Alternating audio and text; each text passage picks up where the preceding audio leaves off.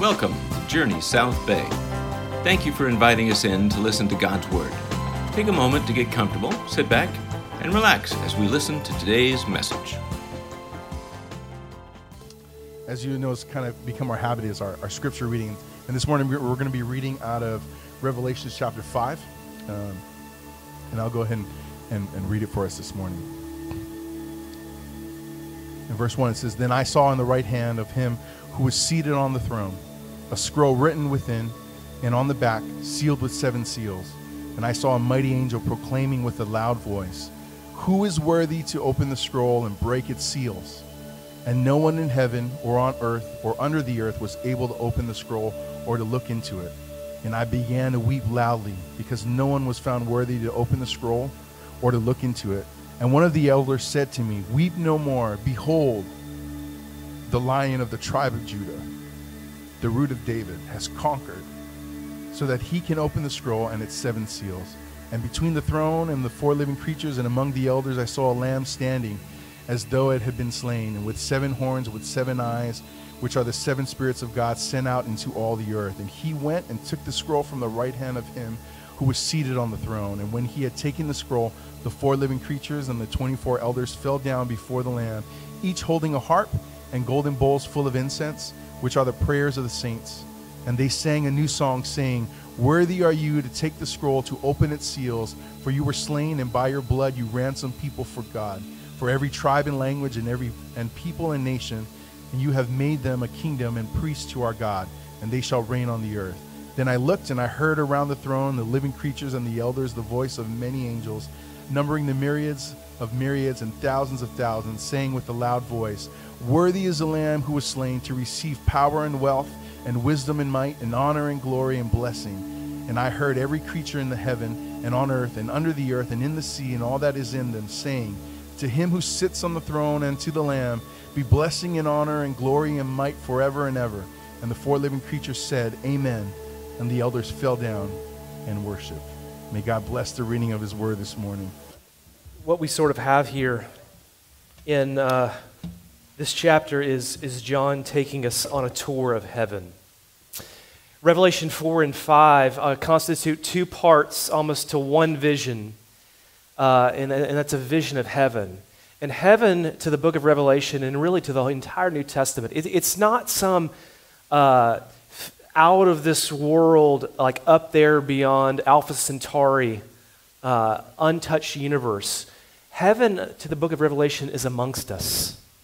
It is where God dwells and reigns, and it is invisible to our sinful, broken world, but it is on the move to come into this world to take over more and more and more. And what John wants to do is to take suffering people who are hurting, who are discouraged about life as it is, and guide them almost to the activity of what heaven is right now. You see, Richard Bauckham notes in his commentary that the original readers and audience of the book of Revelation would have had a life that was surrounded by images of the Roman Empire, that would have told them over and over again about what was real, what was central, and what was worthy of their adoration in the world. And John wants to purge that with the true center of the universe, the true meaning of what our emotions should be adoring. And that's the center of heaven. And so what I want to do with you this morning is maybe a little bit different than how we've typically done, but almost take you on a little guide through the vision that John has in heaven. Almost like Charles Dickens does when he takes Ebenezer Scrooge like out of his life to look at his life so that he can have true perspective on his life to be able to go back into his life. John wants to take you out of this world to actually see the future and the present reigning realities of this world so that you can go back into this world, into the midst of suffering and pain with confidence and joy. So here's the signposts of sort of the guided tour. He wants you to weep, and then he wants you to look, and then he wants you to sing. First, he wants us to weep. Did you notice this in verse 4? He says, I began to weep loudly. Now why? Because no one was found worthy to open the scroll or look into it. Okay, now what's he talking about? Well, if you look at the first 3 verses, 1 through 3, the dominant theme is the scroll. It says it 8 times that there's somebody who has a scroll in their right hand. Now we know from the book of Ezekiel and the book of Daniel that what the scroll is the divine plan of God for justice and reconciliation in this world. Now what the scroll contains is God's forever plan on how things in this world will be made right, how evil will not win the day, how evil will not get away with things, who justice will be laid out on, how it's going to be executed, and when it will be done. On the scroll is essentially the answer to every why question you've ever had for God.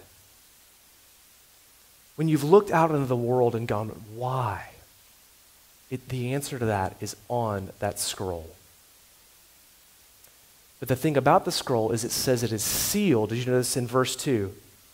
It is sealed 7 times. Now remember, in the book of Revelation, 7 is the complete perfect number. And what a king would do is commonly a king would have a scroll that had his decree for his people, and it was held only to him. And so he would take hot wax, pour it on the rolled up scroll, and seal it with his insignet, meaning it was only available for him to read and execute. And this scroll, it says it's sealed 7 times, perfectly complete. It is unopenable, which means there is no budging on God's judgment. There is no simple plan for justice. It is only openable by him and him alone. And so John sees this scroll, which he longs to have answers for because he's suffering on Patmos and all of his friends are dying for this faith. And then the angel asks a question which should make the hair on the back of our head shudder. He says, who is worthy to open this scroll? And the silence is deafening.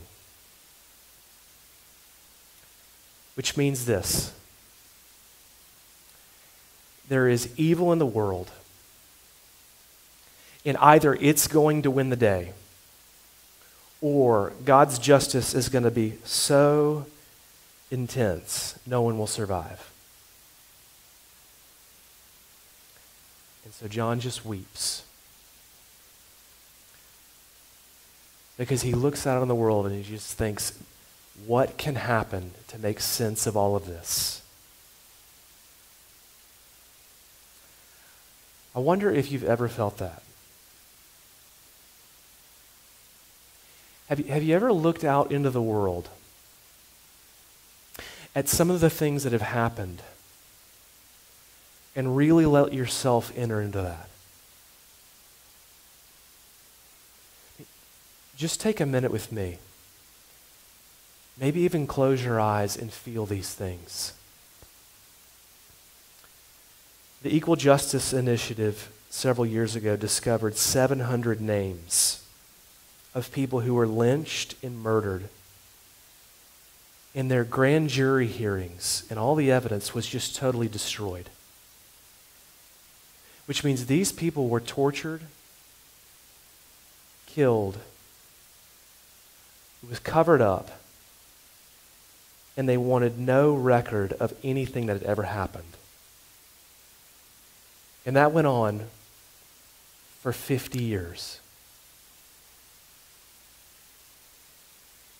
You know, 3 out of 4 assault cases sexually are never reported. Which means 3 out of 4 people, evil just goes on.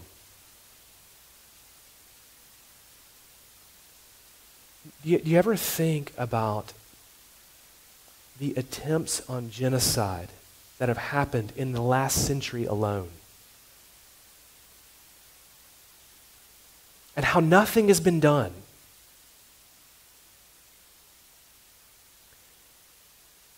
Can you live in a world where that happens and there's no answer for it? I mean, even Nietzsche said that the only way to survive suffering and injustice is to get an answer for it.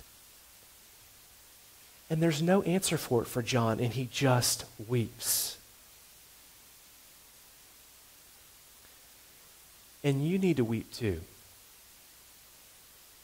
Now, when those moments come up, especially in American culture, we almost immediately have a reaction where we just don't want to enter in. We don't want to go there. And so we numb it with the next TV channel or Netflix, or just scroll across the next thing on our phone. We just switch from Facebook or Twitter to Instagram to see somebody's great life to make it go away. But look, every time that we avoid staring into the sadness, we really are minimizing our humanity moment by moment by moment. And actually what this chapter does is show you that the real trajectory of joy that ends in chapter 5 begins here with the weeping. Have you ever met somebody who had a pretty nice, comfortable life, but you thought they were superficial? You thought they just kind of faked over the big things of life. You know why they're that way? It's because every time something sad has come up, they've suppressed it. And the real mirage of that life is that while they may have an admirable, comfortable life, it's never going to be full of joy. And you know who taught us this better than anybody was Pixar in the movie Inside Out. Do you remember this movie where what if feelings had feelings? And the main character is Joy, played by Amy Poehler, and her whole job is to just make this child happy. She thinks just to make the child have a wonderful, carefree life. But one of the other feelings inside is sadness, and Joy just wants to keep sadness away from everything. Don't touch anything. And so as the movie goes on, sadness actually begins to touch some of her core memories, and Joy every time feels threatened, like, don't do this. Don't bring sadness into this girl's life. It's going to make her life terrible. But something happens about halfway through the movie that changes everything for Amy Poehler. And that's that she discovered almost every joyful memory that the child ever had began in sadness. And it's amazingly biblical, because if you've ever wondered why in the world did God let these hard, terrible things happen in this world, look, we don't know. But there's got to be something to it that says the joy and celebration we will have will somehow be better than if there'd never been any sadness. And actually the first stop for the joy and celebration of heaven, it begins with weeping. And we need to stare into the world the way it is and to weep with John. But secondly, he doesn't just weep. The second thing he does is he says, look. Because after he weeps, it says in verse 5, and one of the elders said to me, weep no more. Behold, the Lion of the tribe of Judah, the Root of David, has conquered, so that he can open its scroll and its 7 seals. The angel says, look. The ESV says, behold. This is the overwhelming command of the book of Revelation, that we need to look. Remember, things are not as they seem. There is always a cloud of sin and of separation into the way God is remaking and renewing this world, even amongst us right now and around us. And he says, look into what he is doing. See that there is hope. And he says, the one who can do this, there is one who is worthy. It is the Lion of the tribe of Judah and the Root of Jesse. Now this comes from Genesis chapter 49 and Isaiah chapter 11, which are 2 prophecies of one to come who will look at the brokenness and pain of this world and deal with all of the evil and restore the marginalized and put things back into the way they were meant to be. And you think about this language, the Lion of the tribe of Judah, the root of Jesse. I mean, John had to hear that this is who it was and to think for sure this is the one who is worthy. And when he hears there is one who is worthy, he had to turn in some hope. Did you see any of the Marvel movies? There's an amazing moment about halfway through the 22-movie saga where they are in Robert Downey Jr.'s apartment in New York City, and they're sitting around actually kind of have a casual night hanging out. And one of the superheroes, Thor, who's from another world, it's a comic book, so indulge me for a second. He's got this hammer. I don't even know how you pronounce it, but it's this hammer that's sitting on this table, and he dares everybody to try to pick it up. And these are the strongest, superheroes in the world, and nobody can pick it up. Nobody can move it, and he says, well, you're all not worthy. None of you are worthy. And so the movie saga goes on and on and on, and it gets to the last movie. And they're in the battle of all battles, where they think the world is going to end and evil is going to win the day. And Thor himself is actually about to be killed. And all of a sudden, you're watching this scene, and the hammer, his only weapon, that was only wielded by him because he's the only one who's worthy, gets up and moves across the screen. And Captain America can wield it. And everybody in my movie theater just jumped up and screamed, because everybody was saying, he is worthy. And John hears that there is somebody who could do this, and he looked, and he had to expect to see Captain America. But the text says he turns in verse 6, and he sees the Lamb who was slain. He had to look and think, this is the one who can solve it all. And it's lamb chops. And there's two Greek words for the word lamb. One of them is what the Apostle John uses when he says, the Lamb who takes away the sins of the world in the gospel. But this is a Greek word that means a baby lamb. It's Mary's baby little slain lamb who he sees as the one who is worthy and able to solve God's eternal divine plan of justice and making sense of the evil and pain of this world. He had to be dumbfounded. I mean, this is the twist of all twists. How can this be the answer? But what John is telling us in the most vivid way is that the answer to every one of our tears, the answer to every one of our problems, the answer to everything that we're confused about in this world is Jesus on the cross. Because when he turned and saw the slain lamb, what he saw was his friend who he had followed around and done life with and remembered that he had died. And God is now showing him that your friend, do you remember when you saw him up there and you walked away and you abandoned him? It was in that moment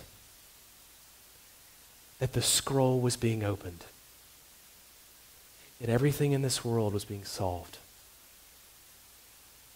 See, if you ever want to know with confidence whether or not God is dealing with the injustices and pain of this world, look no further than the cross.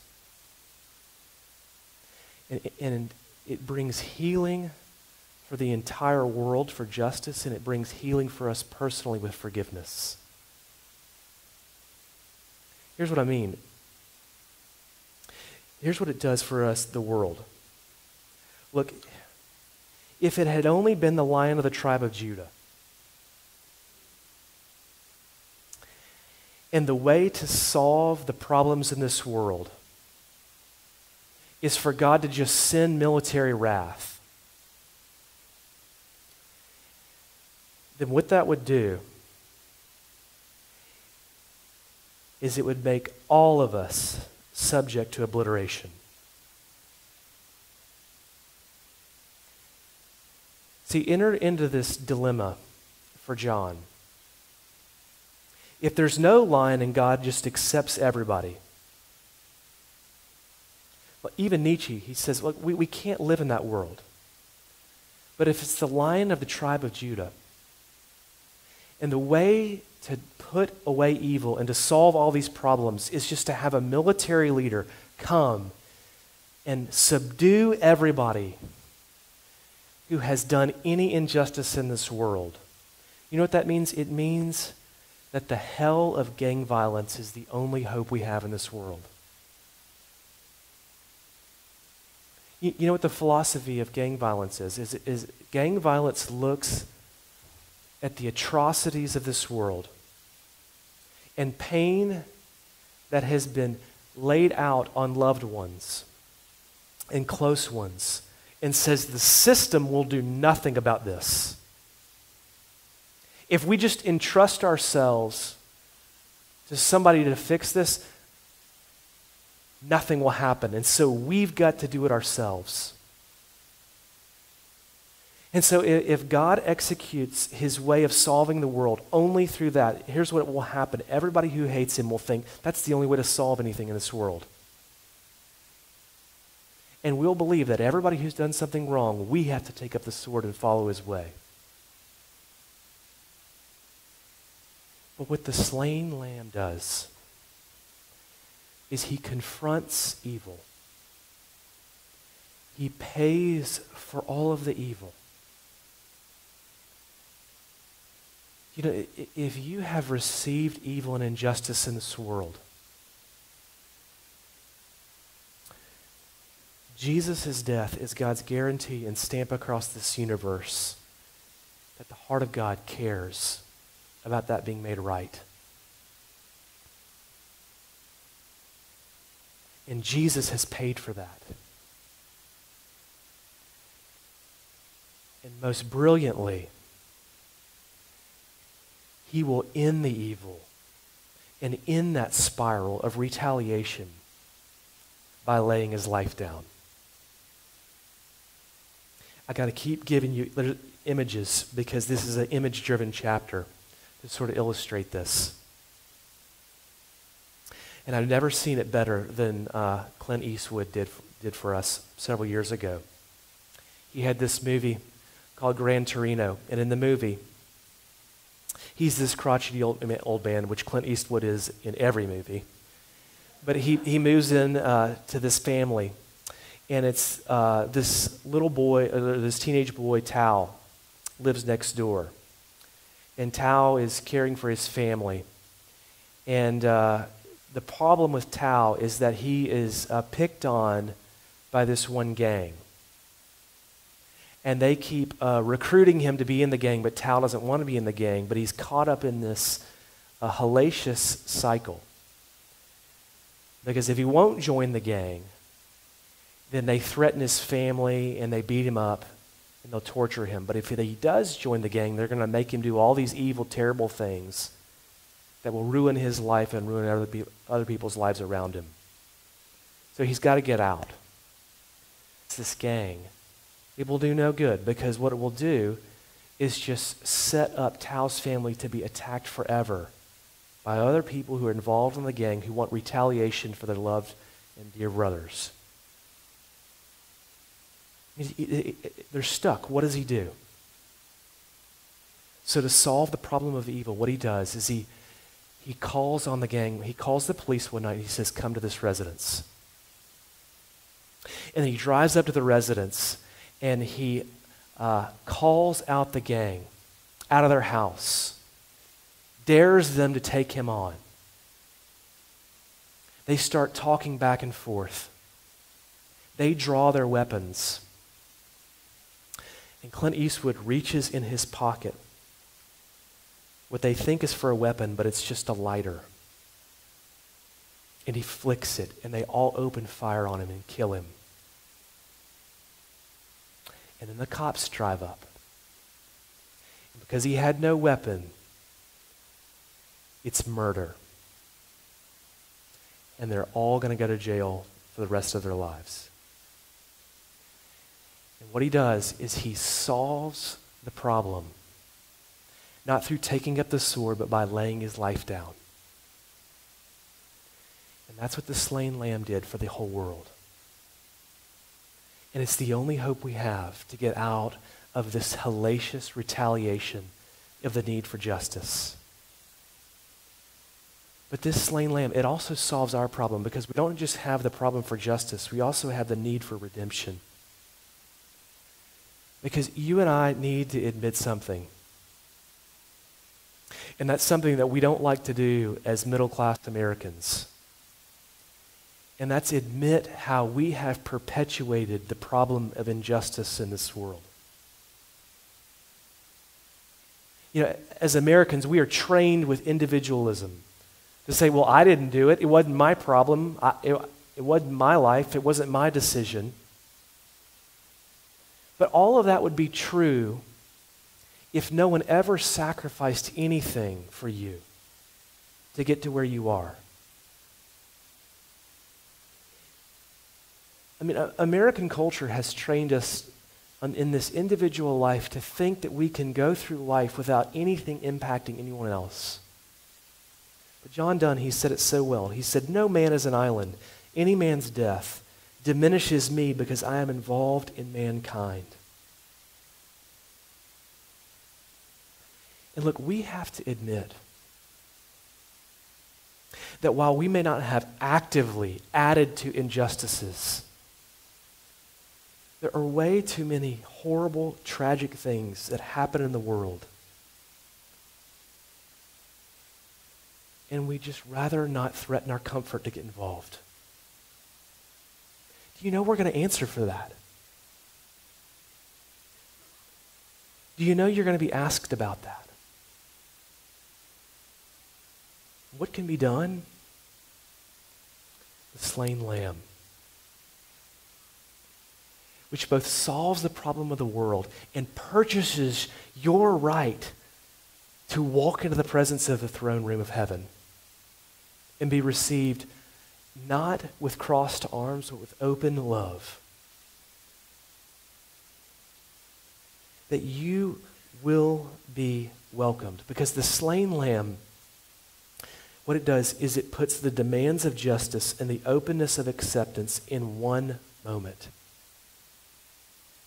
And say, this is how the world is going to be solved. And John is told by the angel to look into that. Look, right now, wherever you are spiritually, if you are somebody who has walked around the church, seen Christianity, but not sure how close you can get to it, what do you want to happen to this world? What do you want to happen to the dark moments of culture? Because I don't know if you'll find anything more beautiful and more wise to solve the problems of both out there and in there and amongst your heart than what the slain lamb did on the cross of Jesus Christ. And you need to look into that. And if you look, what it will do is it will lead you to lastly to sing. Because this is where it goes at the end of the chapter, is John looks, and as he looks and he sees the lamb walk up and take the scroll out of the hand and begin to open it, everyone begins to bow down. And then we're told this in verse 9, they sang a new song saying, "Worthy are you to take the scroll, to open its seals, to solve the problem of why in the world, God? For you were slain, And by your blood, you ransomed people for God from every tribe and language and people and nation. And hear this, you have made them a kingdom and priests to our God. Now, the language of kingdom and priests is actually used multiple times in the New Testament, but it picks up on this Old Testament concept. Because what a priest was is somebody who represented the people to God. Somebody who went before God representing what the people were meant to be, but as one person. And in the New Testament, it says that what the church is meant to do is be a kingdom of priests. Now, we could spend the whole morning on this, but in a nutshell, it just means this. The moment you believe as a Christian, you're invited to meditate and see the cross of Jesus Christ and then go embody that into the world to make heaven come here. You know, you're being invited right now to go make this world more like heaven and less like hell. And the chorus of heaven is just a song that says, Jesus is worthy. Over and over and over again. And here's how you can sing that into your life. There's 2 stanzas to begin to sing. Life is upside down and life is a masterpiece. Here's what I mean. Life is upside down. It says this in verse 6 about the Lamb. Between the throne and the 4 living creatures among the elders, I saw a lamb standing as though it had been slain with 7 horns and with 7 eyes. Now, horns would have been this image of immeasurable power, untold strength. And the eyes are an image of wisdom, of being able to see and discern and understand things as they are meant to be, which means this little slain lamb has immeasurable power and untold wisdom. And it's telling you this. The way to embody power and wisdom in this world is the way of the slain lamb. Because life is upside down. Look, that means the way for us to bring heaven into this world is for you to go low. The way up is down. The way in is out. The way to be rich is to give it away. The way to win is to lose. And this is true on a macro level and on a micro level. If you want to begin to bring heaven here, if you want to begin to taste the joy of the world to come, it begins by a bunch of people beginning to live life against the values of this world, against the current of this world that wants to walk over people, that always wants to dominate, that always wants to win, that always has to have their way, that always has to have more, that always has to make sure that you know they're in charge. And heaven is coming here through the throne room of the slain lamb and saying, no, it works the other way around. And majesty and glory in the renewal of this world and the way it's going to be made right are people who begin to look at that slain lamb and say, that's how you live life. There was an amazing moment in Martin Luther King's life where he was preaching and speaking, and somebody came and said, there's a bomb at your house. He ran home to his house. There were people with guns drawn on both sides of the argument. His family was terrified and in tears, and he got up on the steps in front of hundreds of people and said this, do not panic. If you have a weapon, take it home. We cannot solve this through violence and hatred. We must love the ones who hate us. We must make them know that we love them. Jesus still cries out in words that echo across time, love your enemies. Bless those who curse you. Pray for those that spitefully use you. That is where we must live. We must meet hate with love. Look, I promise you, if you became a people that lived against the values of this world in the way of the slain lamb, people in the South Bay may not love you, but they would know you were different. And that you were not about perpetuating the values of this world, but bringing in a new world. But the other song that you have to sing, if you want to be able to do that one, is that life is a masterpiece. And this is incredible.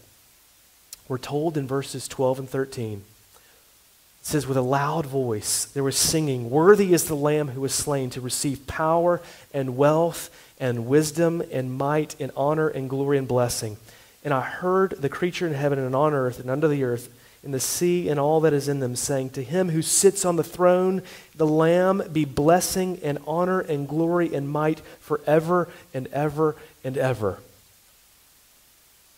I mean, and John is seeing something that's going to come into fruition here.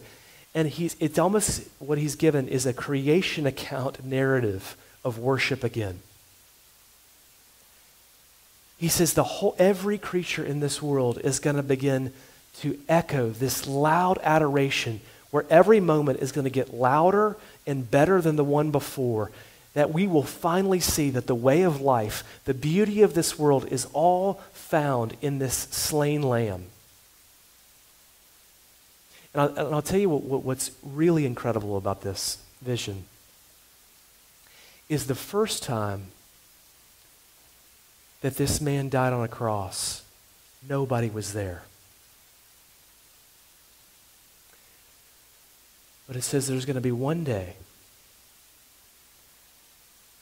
when we will again see him slain on the cross,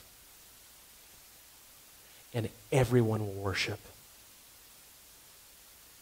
Everyone will finally see that this is the most majestic thing that has ever happened in the world. And it means this for you right now. If you begin to sing and take this in, it means the destiny of following the slain lamb is everlasting joy. Because look, Jesus just didn't survive evil. He entered into evil, became a part of it, and then turned it upside down into a song that will give us everlasting joy for the rest of eternity. Because life is a masterpiece that God is writing right now. And you are invited to have hope in that.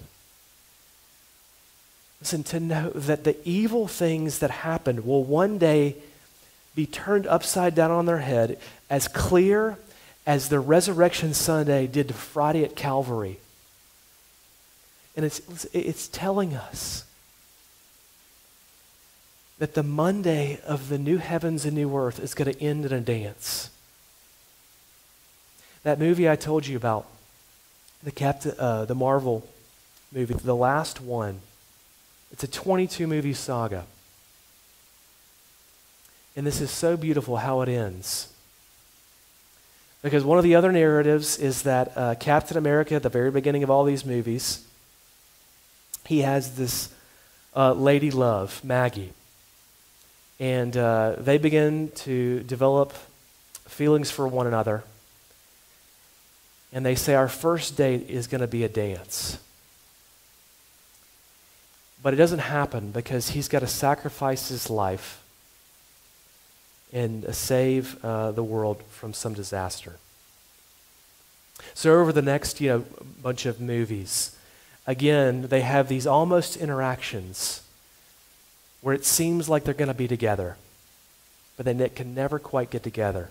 And so this entire dramatic movie happens over multiple movies where there's evil, and evil is thwarted, and the world is solved, and everything sad comes untrue. And what happens after the world is put right is that Captain America has all these options, and what he wants to do is he wants to go back and find his love and have a dance. And the entire thing ends just with the two of them dancing. wherever you are this morning, don't you want the world to end that way? Where everything sad and disturbing you've ever experienced promises you one day that all of the almosts will finally end in the arms of somebody who will love you and hold you and say, "It is well with my soul," forever.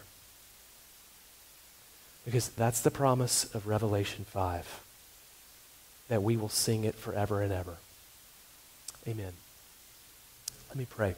Lord Jesus, Lord, that we could sing this song, that we could hold on to that truth, that we could embody, Lord, this and bring more and more of heaven here into this world.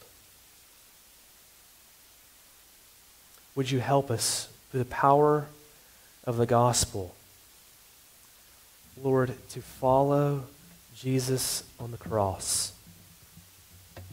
that it is the way of power and wisdom in this world. In Jesus' name, amen. If you enjoyed this message, we invite you to subscribe to the RSS podcast feed. This will let you know when a new message has been posted. You can also look for us on YouTube, Facebook, or Instagram at Journey South Bay. Until next time, God bless.